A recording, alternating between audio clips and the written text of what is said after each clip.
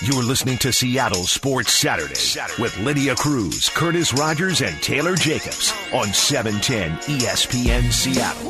It's that time of year where we don't really quite know what day of the week it is, so I'm only 75% sure it is Seattle Sports Saturday. I'm going to keep talking until they tell us otherwise. Lydia Cruz, Taylor Jacobs, I'm Curtis Rogers. Guys, it's Wildcard Weekend officially. Woo! And it starts later have to have today. a sound effect after that, right? Wild card. Yeah. All right, cool. That's We true. did We it. did. Yeah. We made it. We're here. And the Seahawks, they made it. They're here, which they get underway tomorrow against the Philadelphia Eagles. We have got a lot to get to as we look at just about every single angle possible of this Seahawks-Eagles game, which starts tomorrow at 1:40 p.m.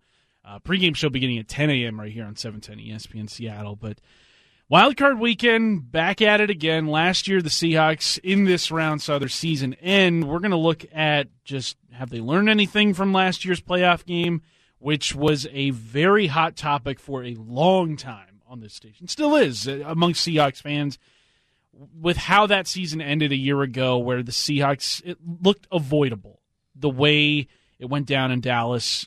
Hopefully they'll be able to avoid that kind of pitfall they fell into last year. But guys, I mean, this is one of the best weekends on the sports calendar. You've got football all day today. You've got football all day tomorrow. Rough life, you know? Someone's got to live it. Yeah, again, if you live in my weird world where time doesn't exist, the national championship's on Monday, too, so you might as well go ahead and enjoy that. And it's definitely a week from Monday and not this Monday. I can't blame you, though. We're all still trying to figure out what day of the week it is. Yes, I did think Thursday was Monday after the New Year's break, so, starting 2020 off with the clear vision of the year. That'll be my only clear 2020 vision joke of the year as well. Had to get it out of the way. Hey, but Seahawks taking on the Eagles tomorrow. We've got a lot in store for you. Also, some injury news regarding a pretty key Eagle, Lane Johnson. He was reports are surfacing this morning, right before we got on the air, that he is not going to play tomorrow. So that is another big loss on that Eagles offensive line, which will already be down Brandon Brooks. So you're down Lane Johnson as well. Very much playing into the Seahawks' favor, who will have Jadeveon Clowney and Quandre Diggs back. Very nice. Still don't know the status of Jerron Brown, which is kind of interesting because we didn't expect him to play, but he was ruled questionable heading into yesterday's practice. So it should be interesting to see how the Seahawks juggle their wide receiver group if Brown is able to go, which has been a big, big worry, I think, outside of Metcalf and Lockett. And maybe David Moore is who else is going to be in that wide receiver group, because there's no Josh Gordon, and there's a lot of injuries too. Absolutely. I think, too, we forget how much Chris Carson was a part of the passing game and how much your running back helped in that area as well. Travis Homer, we've seen him. He can get very involved in the pass game as he was against the Niners, so that might be one option for them. But absolutely, you'd love to have a healthy team this time of year. The only team that might be more banged up than the Seahawks is the Eagles. And speaking of on their offensive side of things, just besides their offensive line, also that wide receiver room has been, a rough go. They've got a college quarterback. They've got to wear name tags. One. Yeah.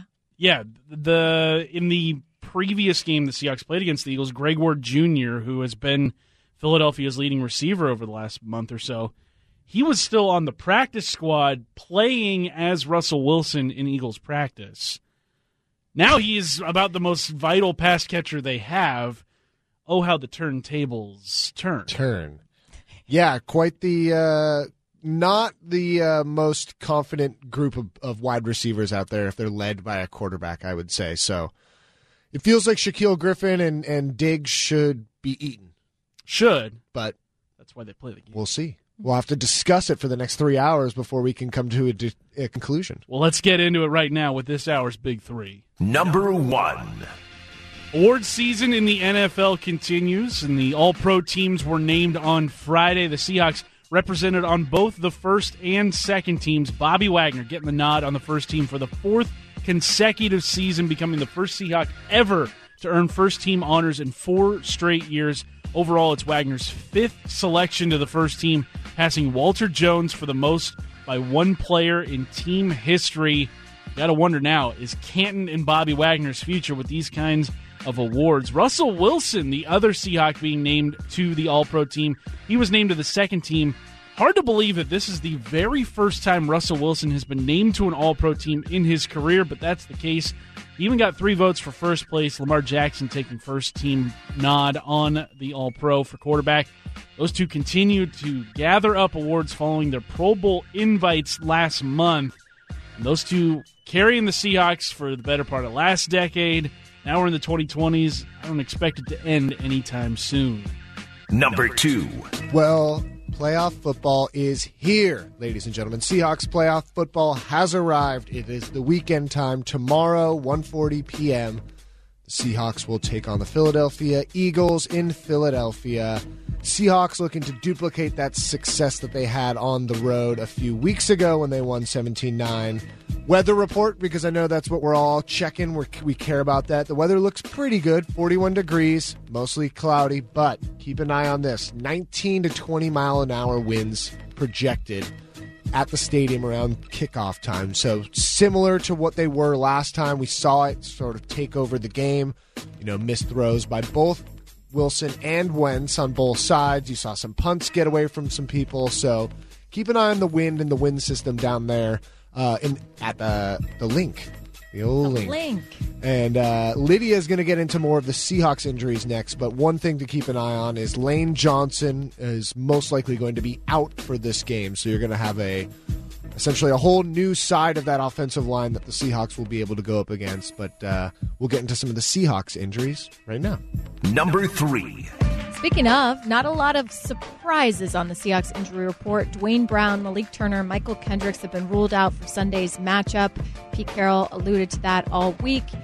Jerron Brown and Mike Iupati both questionable after not having practiced in any capacity all week. So I would assume that those guys aren't able to go on Sunday.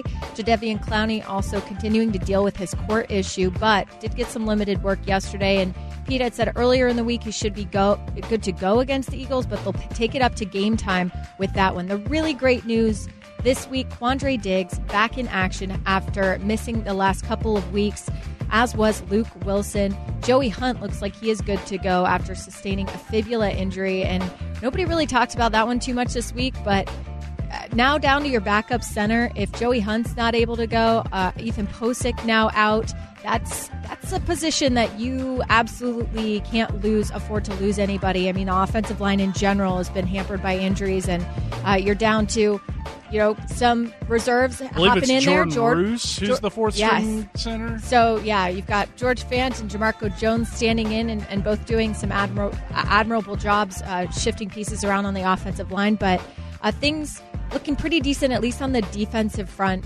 for the Hawks as they move into this game.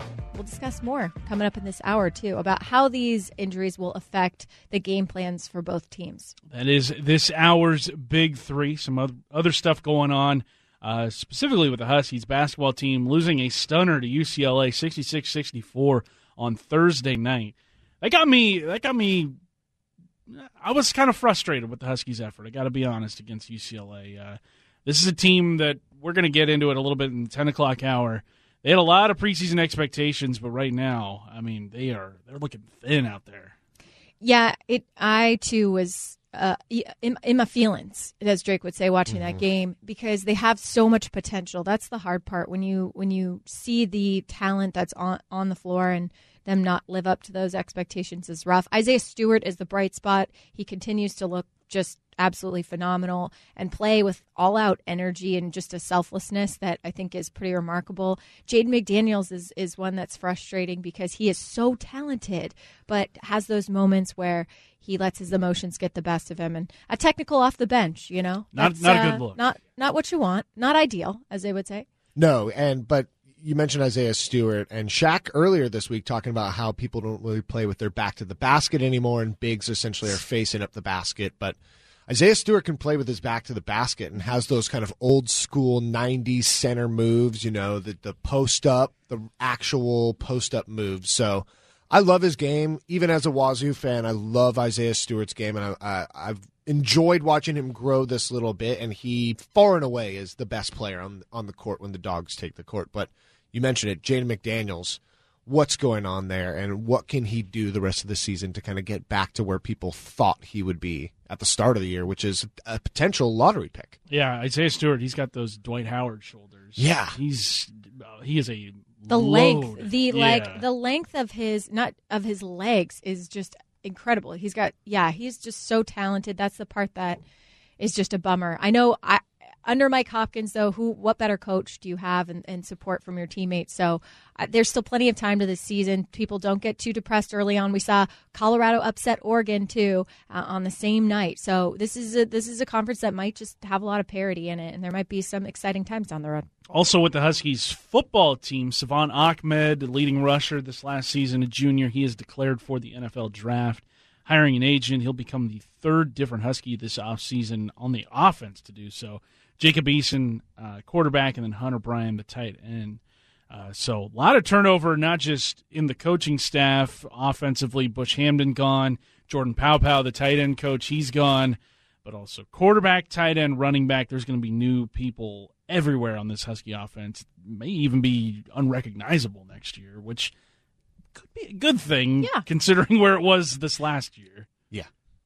I mean, it was bad. You're not wrong, Curtis. You're not wrong. But hey, they put up, 38 on Boise State? So good way to go out for Coach Crispy. Yeah. Coming up in this hour, have the Seahawks, have they learned from last year's wild card disappointment? We'll get into that about 15 minutes from now. But Jadeveon Clowney, Quandre Diggs, they've got the green light. So do the Seahawks. Are they good to go too? We'll talk that next. Seattle Sports Saturday, 710, ESPN Seattle. Seattle Sports Saturdays with Lydia Cruz, Curtis Rogers, and Taylor Jacobs. On 710 ESPN Seattle.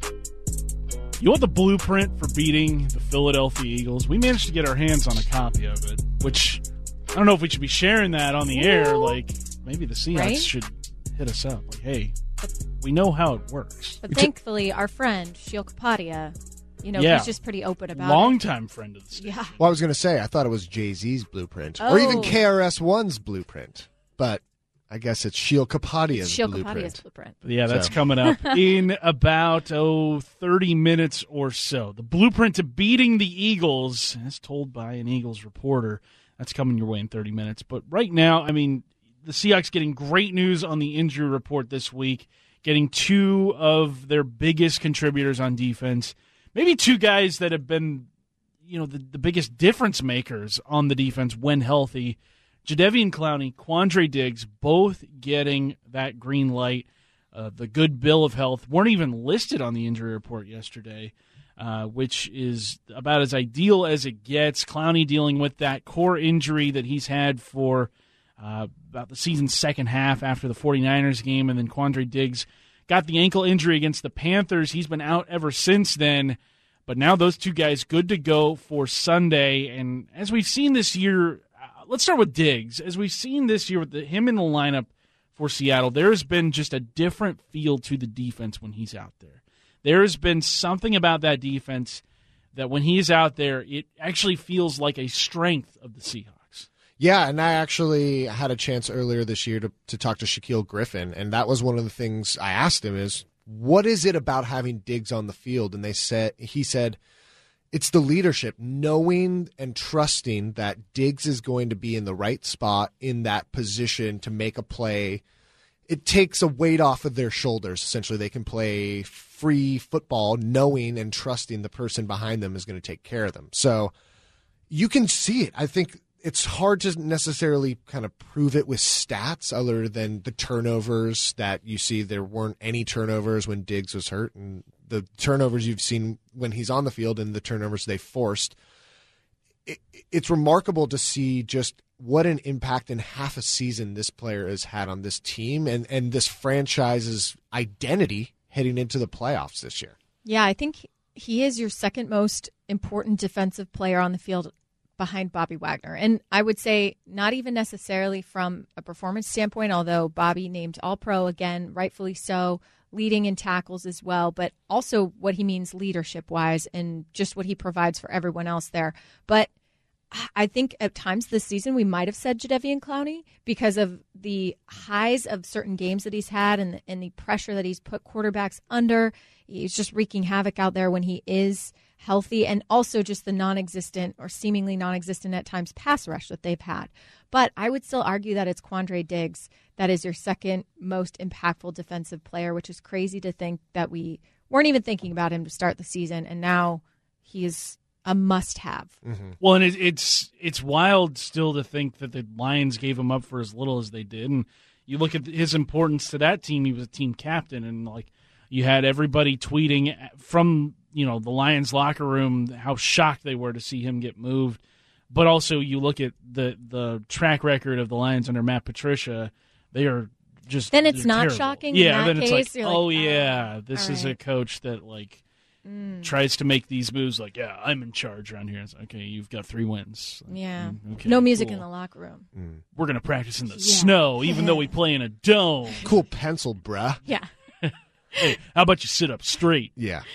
Yeah. I was just going to say, though, to build off yours, Lydia, I agree with you that Diggs is so important, but I almost still hold Clowney just slightly above Diggs, only because I feel like when this team has that pass rush, it forces the quarterback into certain mistakes, and Diggs is one of those players that it's a chicken and the egg argument. It's like, if you want to tell me that Diggs is making the plays and Clowney is helping to provide for Diggs, totally great. Or the fact that Clowney is able to get to the quarterback because Diggs' coverage is so great on the back end, and it's forcing Sure. the quarterbacks to go through their reads and make the proper progressions, and Clowney's able to get there in that process. I think the last Eagles game is a great example, though, because Jadeveon wasn't in that game, and they still forced 5 turnovers. 4 of them were Wentz was responsible for, and you saw other guys step up. You saw Ziggy Ansah step up. Mm-hmm. Granted, they were hampered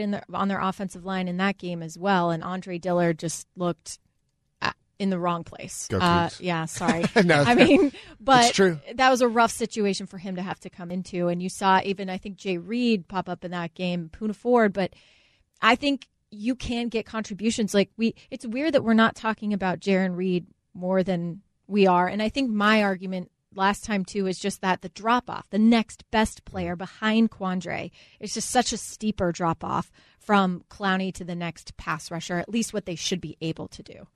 Yeah, because if it's not Quandre Diggs out there, it's Lano Hill. And Yeah. I can see why he dropped the D in Delano this offseason, because he's been bad in coverage. I see what you did there. Yeah. Drop the D. Wow. That's Lano Hill. What about other important players on the field? You posed this question. We talked about this. If besides Russell Wilson, let's take him out of the equation. If we've talked about defense, how about offense? Because Rashad Penny stepped up the last time these two teams played each other. Chris Carson not able to go, and Rashad Penny having an incredible day. So who is going to be that person, that spark plug on the offense? Offensive side of the ball. Keeping in mind they have a pretty decent run D in Philly. Yeah, and I think the Seahawks need to be cognizant of that and air it out. I think Tyler Lockett is somebody that, for whatever reason, since coming back from his injury, he has not been himself. He has not been the Tyler Lockett we saw in the season's first half. I think in the first half, it was like the first 9 games he played this year, he had 59 receptions. In the 7 since, he's only had 20-something. And that, to me, is just unacceptable for the Seahawks offense.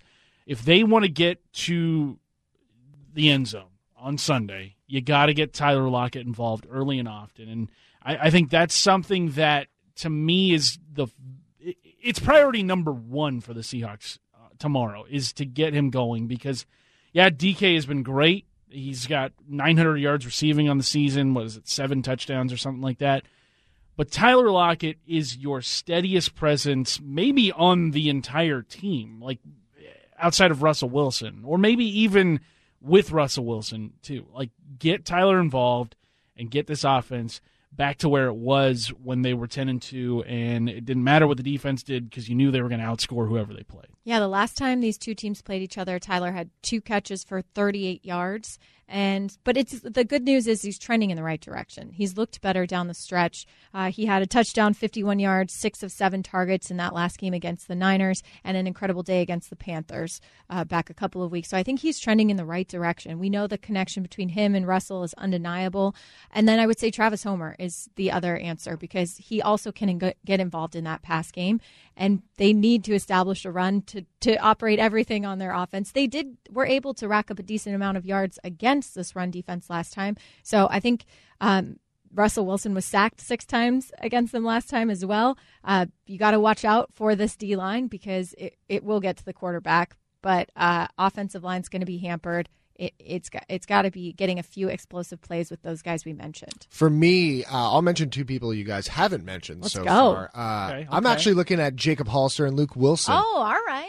Tight end position, a lot of their passes are in that short to intermediate size route, right? You're going to get a lot of those short balls, and I think that's going to be crucial in a windy game in Philadelphia. Mm-hmm. It's that security blanket. Look who Russell went to on the last play of the game with the game on the line. He went to Jacob Hollister. That's the guy who he threw the ball to with the game on the line. So Russell appears to have faith and trust in these guys at that position. And we know Luke Wilson is a great pass catcher, and Jacob Hollister has emerged as one of them recently. I'm really interested to see what type of a difference those guys can make. Can they open it up for Tyler Lockett on the edge? Can they open up the run game a little bit more by having the linebackers have to play true to Luke and to Jacob in the back? So I'm looking to see if those tight ends can really help take the offense and add that last element that they need into it. That's a really interesting point you bring up there, Taylor, is at the end of the game last week, Russell Wilson, his biggest throws of the game went to Jacob Hollister and John Ursua. Yes. Not the guys you would associate as being, the stars of this wide receiver group. In fact, both those guys have spent a good amount of the season on the practice squad. Hollister was brought up when Will Dissly went down. I think that does show that Russell Wilson has trust in pretty much anybody he's throwing to, which is a good thing for Russell Wilson to have. And I think it's showing, I think Hollister's role next year will probably increase to beyond what it is right now. Or at least when Will Dissly's out there, we'll see more 2 tight end sets with Hollister. But I think that is a really good point in that Russell Wilson is not afraid to really target anybody out there. Yeah, in big moments, too, because we've seen Malik Turner be that guy on 3rd downs. He had the huge flea flicker catch against the Eagles. Yep. We've seen Josh Gordon, who was only here for a few weeks, be the guy on 3rd down and long. So, I think it's a testament to Russ. And maybe later in the show we can get to what Russ has done this season with not a lot, because I think it lines up in a good comparison with Carson Wentz as well, who's had to do a lot this season with not a lot of offensive pieces around him, and which quarterback's been more impressive. Yeah, and just real quickly before we go to break, if you think about playoff history and some of the receivers who have emerged in the playoffs, they're not usually the ones. It's sort of the 2s and 3s who make these big plays, these big moments. Chris Matthews. Right. Tyree, I think, was the number 2 receiver in New York when he made that big catch. Like, there just is something about the depth of a team that you truly find out about in the playoffs. I'm excited to see it tomorrow. Let's go. Coming up, have the Seahawks, have they learned from last year's wild card disappointment? Will we see more urgency from them in a win-or-go-home scenario? We talk that. Seattle Sports Saturday, 710, ESPN Seattle. Seattle Sports Saturdays with Lydia Cruz, Curtis Rogers, and Taylor Jacobs. On 710 ESPN Seattle. Sometimes when you want to go forward, you got to look back. Seahawks find themselves on the road against an NFC West or an NFC East opponent in the wild card round. Just a year ago, they were in this exact same spot, wild card round, going up against the Dallas Cowboys in what was one of the most frustrating games to watch from a Seahawks perspective. I don't think there's any disagreement from anybody on that. No, I loved it. Yeah, you keep it on your DVR. Watch. Masochist Yeah, over I here. throw it on at night just to put me at ease before bed. Said no one ever. Yeah, and how different these two teams are a year later Yeah. should actually speak to the question we're trying to discuss today, which is, What did the Seahawks need to learn coming out of that game, and did they learn it? Do you feel more confident going into this matchup? Yeah, we took a look at the stats that the Seahawks put up against the Cowboys last year in the wild card round during the break, and man, it was even uglier than I remembered. Yeah. Even though the Seahawks only lost by 2 points. It was a 24-22 game at Jerry World, but the Seahawks rushing attack was non-existent against the Cowboys. It wasn't for a lack of trying. No. In fact, they tried maybe a little too much. They had 24 carries, only 73 yards in total through the whole team, 3 yards a carry, a rushing touchdown, and that was because of Russell Wilson. Chris Carson, only 20 yards on 13 carries. Rashad Penny, 29 yards on 4 carries, but 28 of those came on 1 rush. Mike Davis, 4 carries, 10 yards. I mean, they ran the ball nearly as much as they threw it, and they had much more success throwing the ball against the Cowboys last year. And sorry for bringing this up again, but it's important. Yeah, you got to do it, because if the Seahawks are going to find themselves against a team really good against the run, which the Eagles are, have the Seahawks learn from last year's wild card game. I think they already have. If you just simply have watched this team, if you don't look at any of the stats, you can tell this is Russell Wilson's team. He's in charge. He's the guy. Everyone looks to him. It's finally completely Russell's team. No LOB.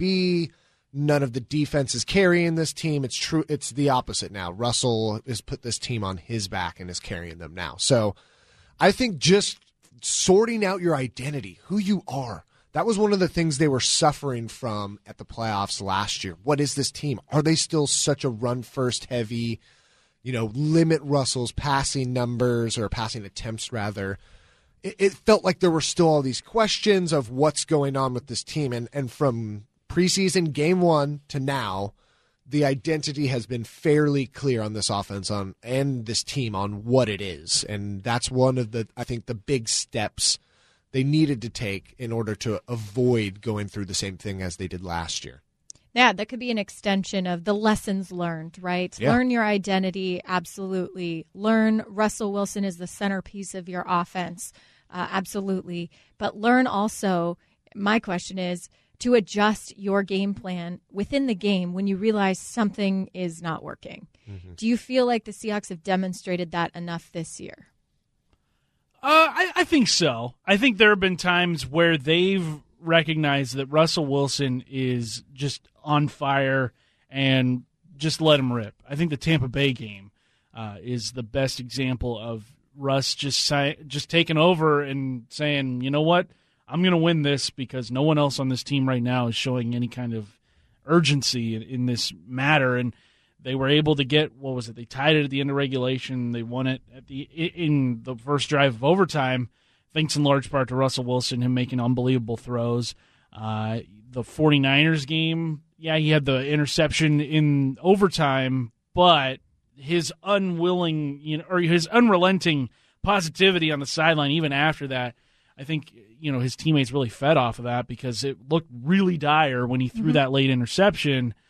And then they were able to come back and have pick up the signature win of the season. I would even point to the last Niners game, right, where you're down 13-0 at half, and at that point, if you had, like Danny mentioned it this week, if you were down 13-0 against the Niners, you would have thought that game would end 56-0 or something. They could just come out and roll over you, but they made adjustments at the halftime. That was really promising against the number 1 seed in the NFC. And still came within 1 score in a few seconds and a few inches from beating them a second time. Yeah, I would almost say Seahawk fans, that's their biggest frustration this year, is that they know this team can adjust and change and figure it out on the fly, whether it be at halftime or in the game.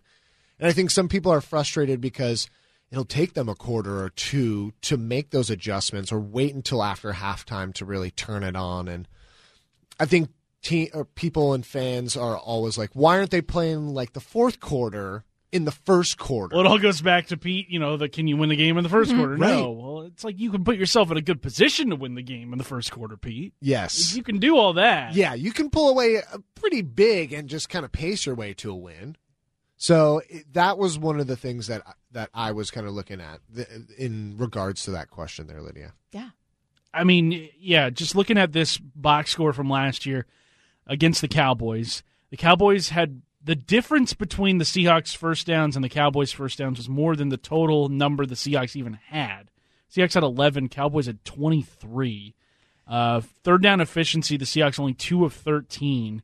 Cowboys were 4 of 11, so they were a little bit better. Cowboys ran 16 more plays, had nearly 100 more yards than the Seahawks did.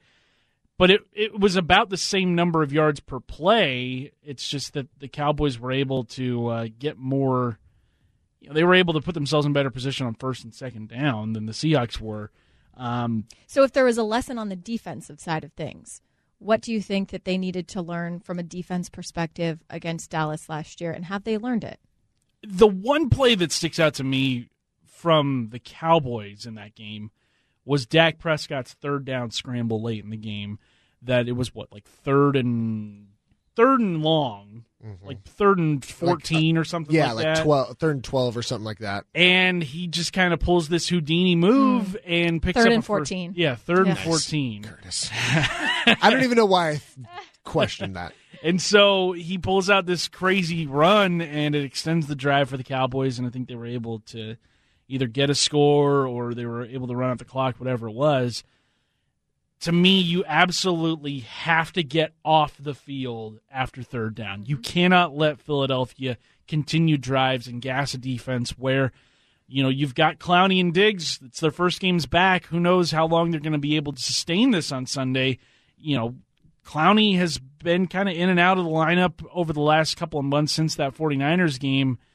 You need to get him as much air as possible on the bench, and if you're not able to get off the field on third down, that's going to be a massive, massive thing that the Seahawks are going to have to game plan for if they want to have a shot tomorrow. Because if they had limited the Cowboys there to a field goal, and Russell Wilson marches downfield and scores the touchdown, and even their 2-point conversion was good on that one in the final minute of the game.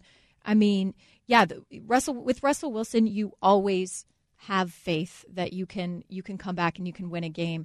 The concern, I think, this year was the fourth quarter defense in general and how they seemed to give up a lot of points. They made games way too interesting that didn't need to be that interesting. It's just such a weird mentality because I feel like we're used to the reverse. Mm-hmm. We're used to the defense sort of being locked down at the end of games here in Seattle. And if that's the case, I think, against the Niners, it was more promising.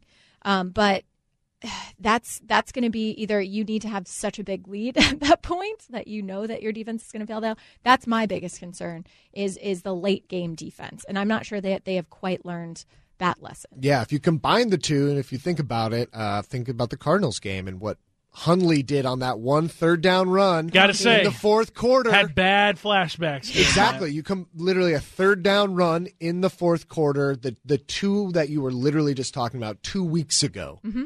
We saw it poke its head up. So you're right. I think there are still some things on this defense that concern every Seahawk fan when it comes to those big plays in those big situations and what this defense looks like in the fourth quarter. Now, I think there is one specific area of last year's wild card round that the Seahawks did learn from, and they addressed it almost immediately in the offseason. That was special teams because they went out and got Jason Myers, who is decidedly not Sebastian Janikowski. He's not going to injure his leg, probably I don't think so. Which we saw doing a kick really hampered the Seahawks in the second half because they were forced to go for it. A lot of times where you would normally, be okay with kicking a field goal. I believe they went for 2 on both of their second half touchdowns because they weren't able to kick an extra point. I think they tried it with Michael Dixon at one point, and it wasn't even close. Right. Which that's not Dixon's fault. He was pressed into duty in a spot that he wasn't expected to play in. So I think the Seahawks are better served with Jason Myers as their kicker. Yeah, he's been kind of up and down this season, but I get way more confidence with him kicking than I did with Sebastian Janikowski. Yeah, I just feel like a normal kicker. Like that's just kind of kicking now. Unless you have someone who is a Hall of Famer, you're going to get what you get out of Myers. That's pretty much the NFL kicker today. So it is what it is. And look, I'd love to just be 100% confident no matter where the kick was, but that's just not the reality of it. We got our hands on the blueprint on how to beat the Eagles, so you might want to keep it locked right here. Seattle Sports Saturday, 710, ESPN Seattle. Seattle Sports Saturdays with Lydia Cruz, Curtis Rogers, and Taylor Jacobs. On 710 ESPN Seattle. Coming up in the next hour, we give you our big three. Take a look at the wild card round, some of the biggest questions facing each wild card team. That's coming up in the 10 o'clock hour. Curtis Rogers, Lydia Cruz, Taylor Jacobs with you. The blueprint for beating the Philadelphia Eagles. Now, the Seahawks, they were able to do it once already this season, but as we've seen this year with Seattle, in the rematches that they've had with the NFC West teams, they have dropped each rematch with the Cardinals, Rams, and 49ers. We're hoping that doesn't extend to the Eagles. And Philadelphia, they've won 4 straight, so it really... I want to feel confident going into tomorrow. I really do. But something about the whole trend of not winning the rematch, it's got me a little shaky. But first, quick note: the games they did play against were in their division, and it's one of the historically bad divisions that's ever existed in football. So a lot of their wins, their 4-game win streak, are coming against the teams. Giants, the Cowboys, and Washington. So I'm not too. And they didn't win by, other than one game, I think, win by insane point margins. So I think those are skewed, and we have to look at them with a little bit of context. Meanwhile, the Seahawks are in arguably the best division in the Professional Football League this year. So I would say I'm not too disheartened, nor am I too encouraged by what they've done over the past couple of weeks when we look at their body of work. But we did find a 7-step blueprint to beating the Seahawks, courtesy of our friend, or beating the Eagles, courtesy of our friend Sheil Kapadia. Yeah, it like in National Treasure, there's a map on the back of the Declaration of Independence. These 7 steps were not on the back of the Declaration. Well, we don't know. Yeah, that's true. They could be, but we don't know. So Nick Cage, or if you've stolen the Declaration of Independence recently, text in 710-710. We'd love to hear how you did it, Yeah. and of course, what's on the back. Exactly. Well, let's start off with this blueprint, courtesy of our friend Sheil Kapadia, writes for The Athletic. Number 1, he said, relentlessly attack the Eagles' corners downfield. They have been terrible in that department this year. He said, here's a rundown of where the Eagles' defense ranked against outside receivers during the regular season. Yards allowed per game, they're last in the NFL. Explosive receptions, they're 31st. Touchdowns, they're 17th. And yards per target, they're 27th in the league. Russell Wilson, an excellent downfield passer. We know that better than anybody. That the X factor here is the wind. And how will that prevent this first step that Sheil laid out? Yeah, I think it's supposed to be about 18-mile-an-hour winds. Similar to the first matchup against these two teams. And we saw Russell struggle. Yeah. The Eagles do get Avonte Maddox back in their secondary, which, I mean, if their pass defense is that bad, is that really helping their pass defense get any better? He is a starter on that team. But, yeah, that kind of goes hand in hand with, getting Tyler Lockett going. DK's there as well. You've got downfield threats. As Sheil points out, might as well use them, especially against a defense a secondary as porous as what Philadelphia's got. Yeah, and I think the Seahawks don't need to bomb it down the field the entire game in order to be successful. It's not like NFL Blitz where you're using to bomb every baby. single play. Or Sub-Zero, shift the guy to the left. That was always a good successful play in Blitz. But no, you mentioned it. 40 degrees, 17-mile-an-hour winds the last time these two played. This projected weather forecast for tomorrow, 41 degrees, 18 to 19-mile-an-hour winds. So it's almost going to be an exact mirror of the conditions you played in last time. How can Russell be effective in going downfield? But if there's anyone in the league that you trust the most to make a downfield throw, I think Russell Wilson's at the top of the list. And in the last matchup, he did have 3 passes over 30 yards, the connections to Lockett, Turner, and Moore. We mentioned his trust with different receivers, so he still had some success even in that high wind, and they'll look to replicate it. Building off that, number 2 on Sheil Kapadia's list of the blueprint for how the Seahawks can beat the Eagles is get to Tyler Lockett early and often.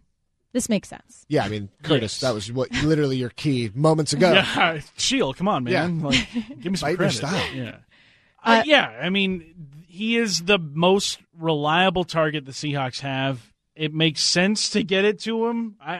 It's been really frustrating, especially the last handful of games, watching Tyler Lockett go quarters and halves without even so much as a target. Like, this is the guy. This is who you should be targeting every time. What was it?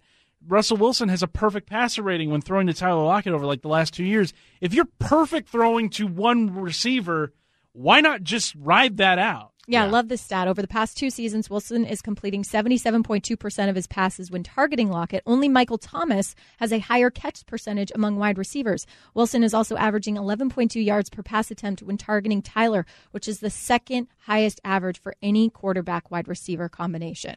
Yeah, and not only the numbers and the things you just mentioned, but what it does for DK Metcalf, Malik Turner, how it opens up Luke Wilson, Jacob Hollister, the running backs, the running game, how it just... The trickle-down effect of getting one player at the top going can be immense for an offense like the Seahawks. Yeah, Tyler struggling in the past couple of weeks, I think, to get some of that separation that he has done so well at getting in the past, but he's trending in the right direction. In that Niner game, we saw him come alive. All right, number 3 on this list, attack the right side of the Eagles' offensive line, which has been hampered by injury. Yeah. Brandon Brooks, gone. Lane Johnson... most likely gone unless some sort of miracle happens. Reports were surfacing this morning that he would be out. Yeah, so that's, and then you talked about Dillard in the last game and the struggles that he had. Can they take advantage of that again? And you're getting healthy again on the defensive line for the Seahawks. So what can that healthy defensive line at quote unquote full strength do against this Eagles banged up offensive line? Yeah, and if the Seahawks are going to get their pass rush going, which they were able to do against Philadelphia the last time these two teams played. And Andre Dillard had a rough game for Philadelphia's offensive line. Benched at halftime.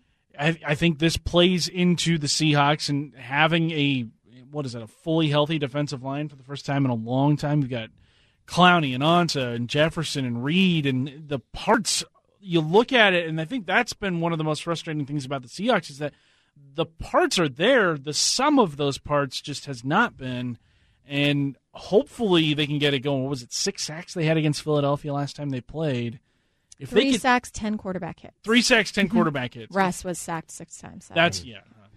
Yeah. I think if they can match what they did against Wentz the last time they played in Week 12, I think that bodes very well. Like I'm not going to ask for the world. 3 sacks, I think, is a reasonable ask of this defensive line. It's not the world. It's not a country. It's not even a state. That's it's just like a small county. ask. Yeah, it's a county. All right. Might even just be like a neighborhood, right? Like a cul-de-sac. A cul-de-sac. Yeah.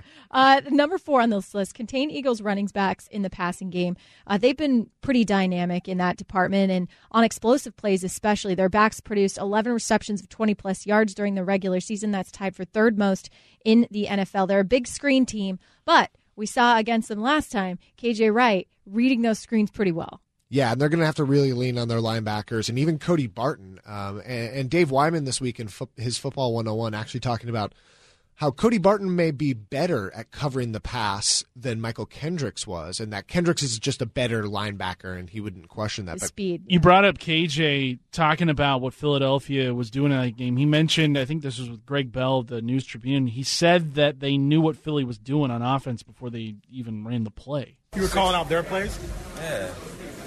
You were dialed in. Yeah, I wish I was mic'd up so y'all could know what I was saying out there. So you get it, but we was just on it. We knew what they were doing. They knew what they were doing. Yeah, well, please replicate that again. Veteran linebacker, plenty of wherewithal. So hopefully maybe they've changed their game plan a little bit since then and tried to disguise some of their screens more. But number 5 on this list, slow down Eagles defensive ends with misdirection. Shield just saying one thing, that their defensive line has been pretty dominant this year, especially in run defense. But one thing you can do is mess them up with misdirection runs. Also on this list, burn the Eagles when they blitz. This is an interesting combo because Russell Wilson has been feast or famine against the blitz this year. Meanwhile, they on defense have been the same way. They either are dominant or they get burned hardcore. So that could be one way that they are able to get yardage against them. And then the last item on this list should come as no surprise. Avoid game management mistakes. Easier said than done. Yeah, that's a big ask. I think it's the biggest ask of the coaching staff because we saw it against the 49ers. We saw it against the Cardinals. We saw it against the Rams. There were just so many times over the last handful of weeks where it's like, why are you burning a timeout there? Why are you not going for it on 4th and short at like the 40-yard line? Why are you getting a delay of game call on the final drive of the game on the 1-yard line? I mean, come on, guys. It's just so strange because they do everything else so well. Honestly, from scouting to the preparation before the games to skill development to the fact that they're able to maneuver some of these things mid-season. Like everything else the Seahawks front office-wise do, they're A+, top-notch, ahead of the league. And it just feels like this is such a head-scratcher because of that they're able to do so much great work everywhere else. Why aren't they able in-game to kind of get the little simple things right? And should give you hope, though, that right. They can fix those because of all the intangibles and all the things that aren't easy to do well. Yes, they have those. correct. The things that are fixable, and hopefully this is the right time to get them fixed. Coming up, we've got the Big Three, a huge slate of wild card weekend action going on even outside of Seattle. It begins this afternoon. We'll get into all of that coming up. Seattle Sports Saturday, 710, ESPN Seattle.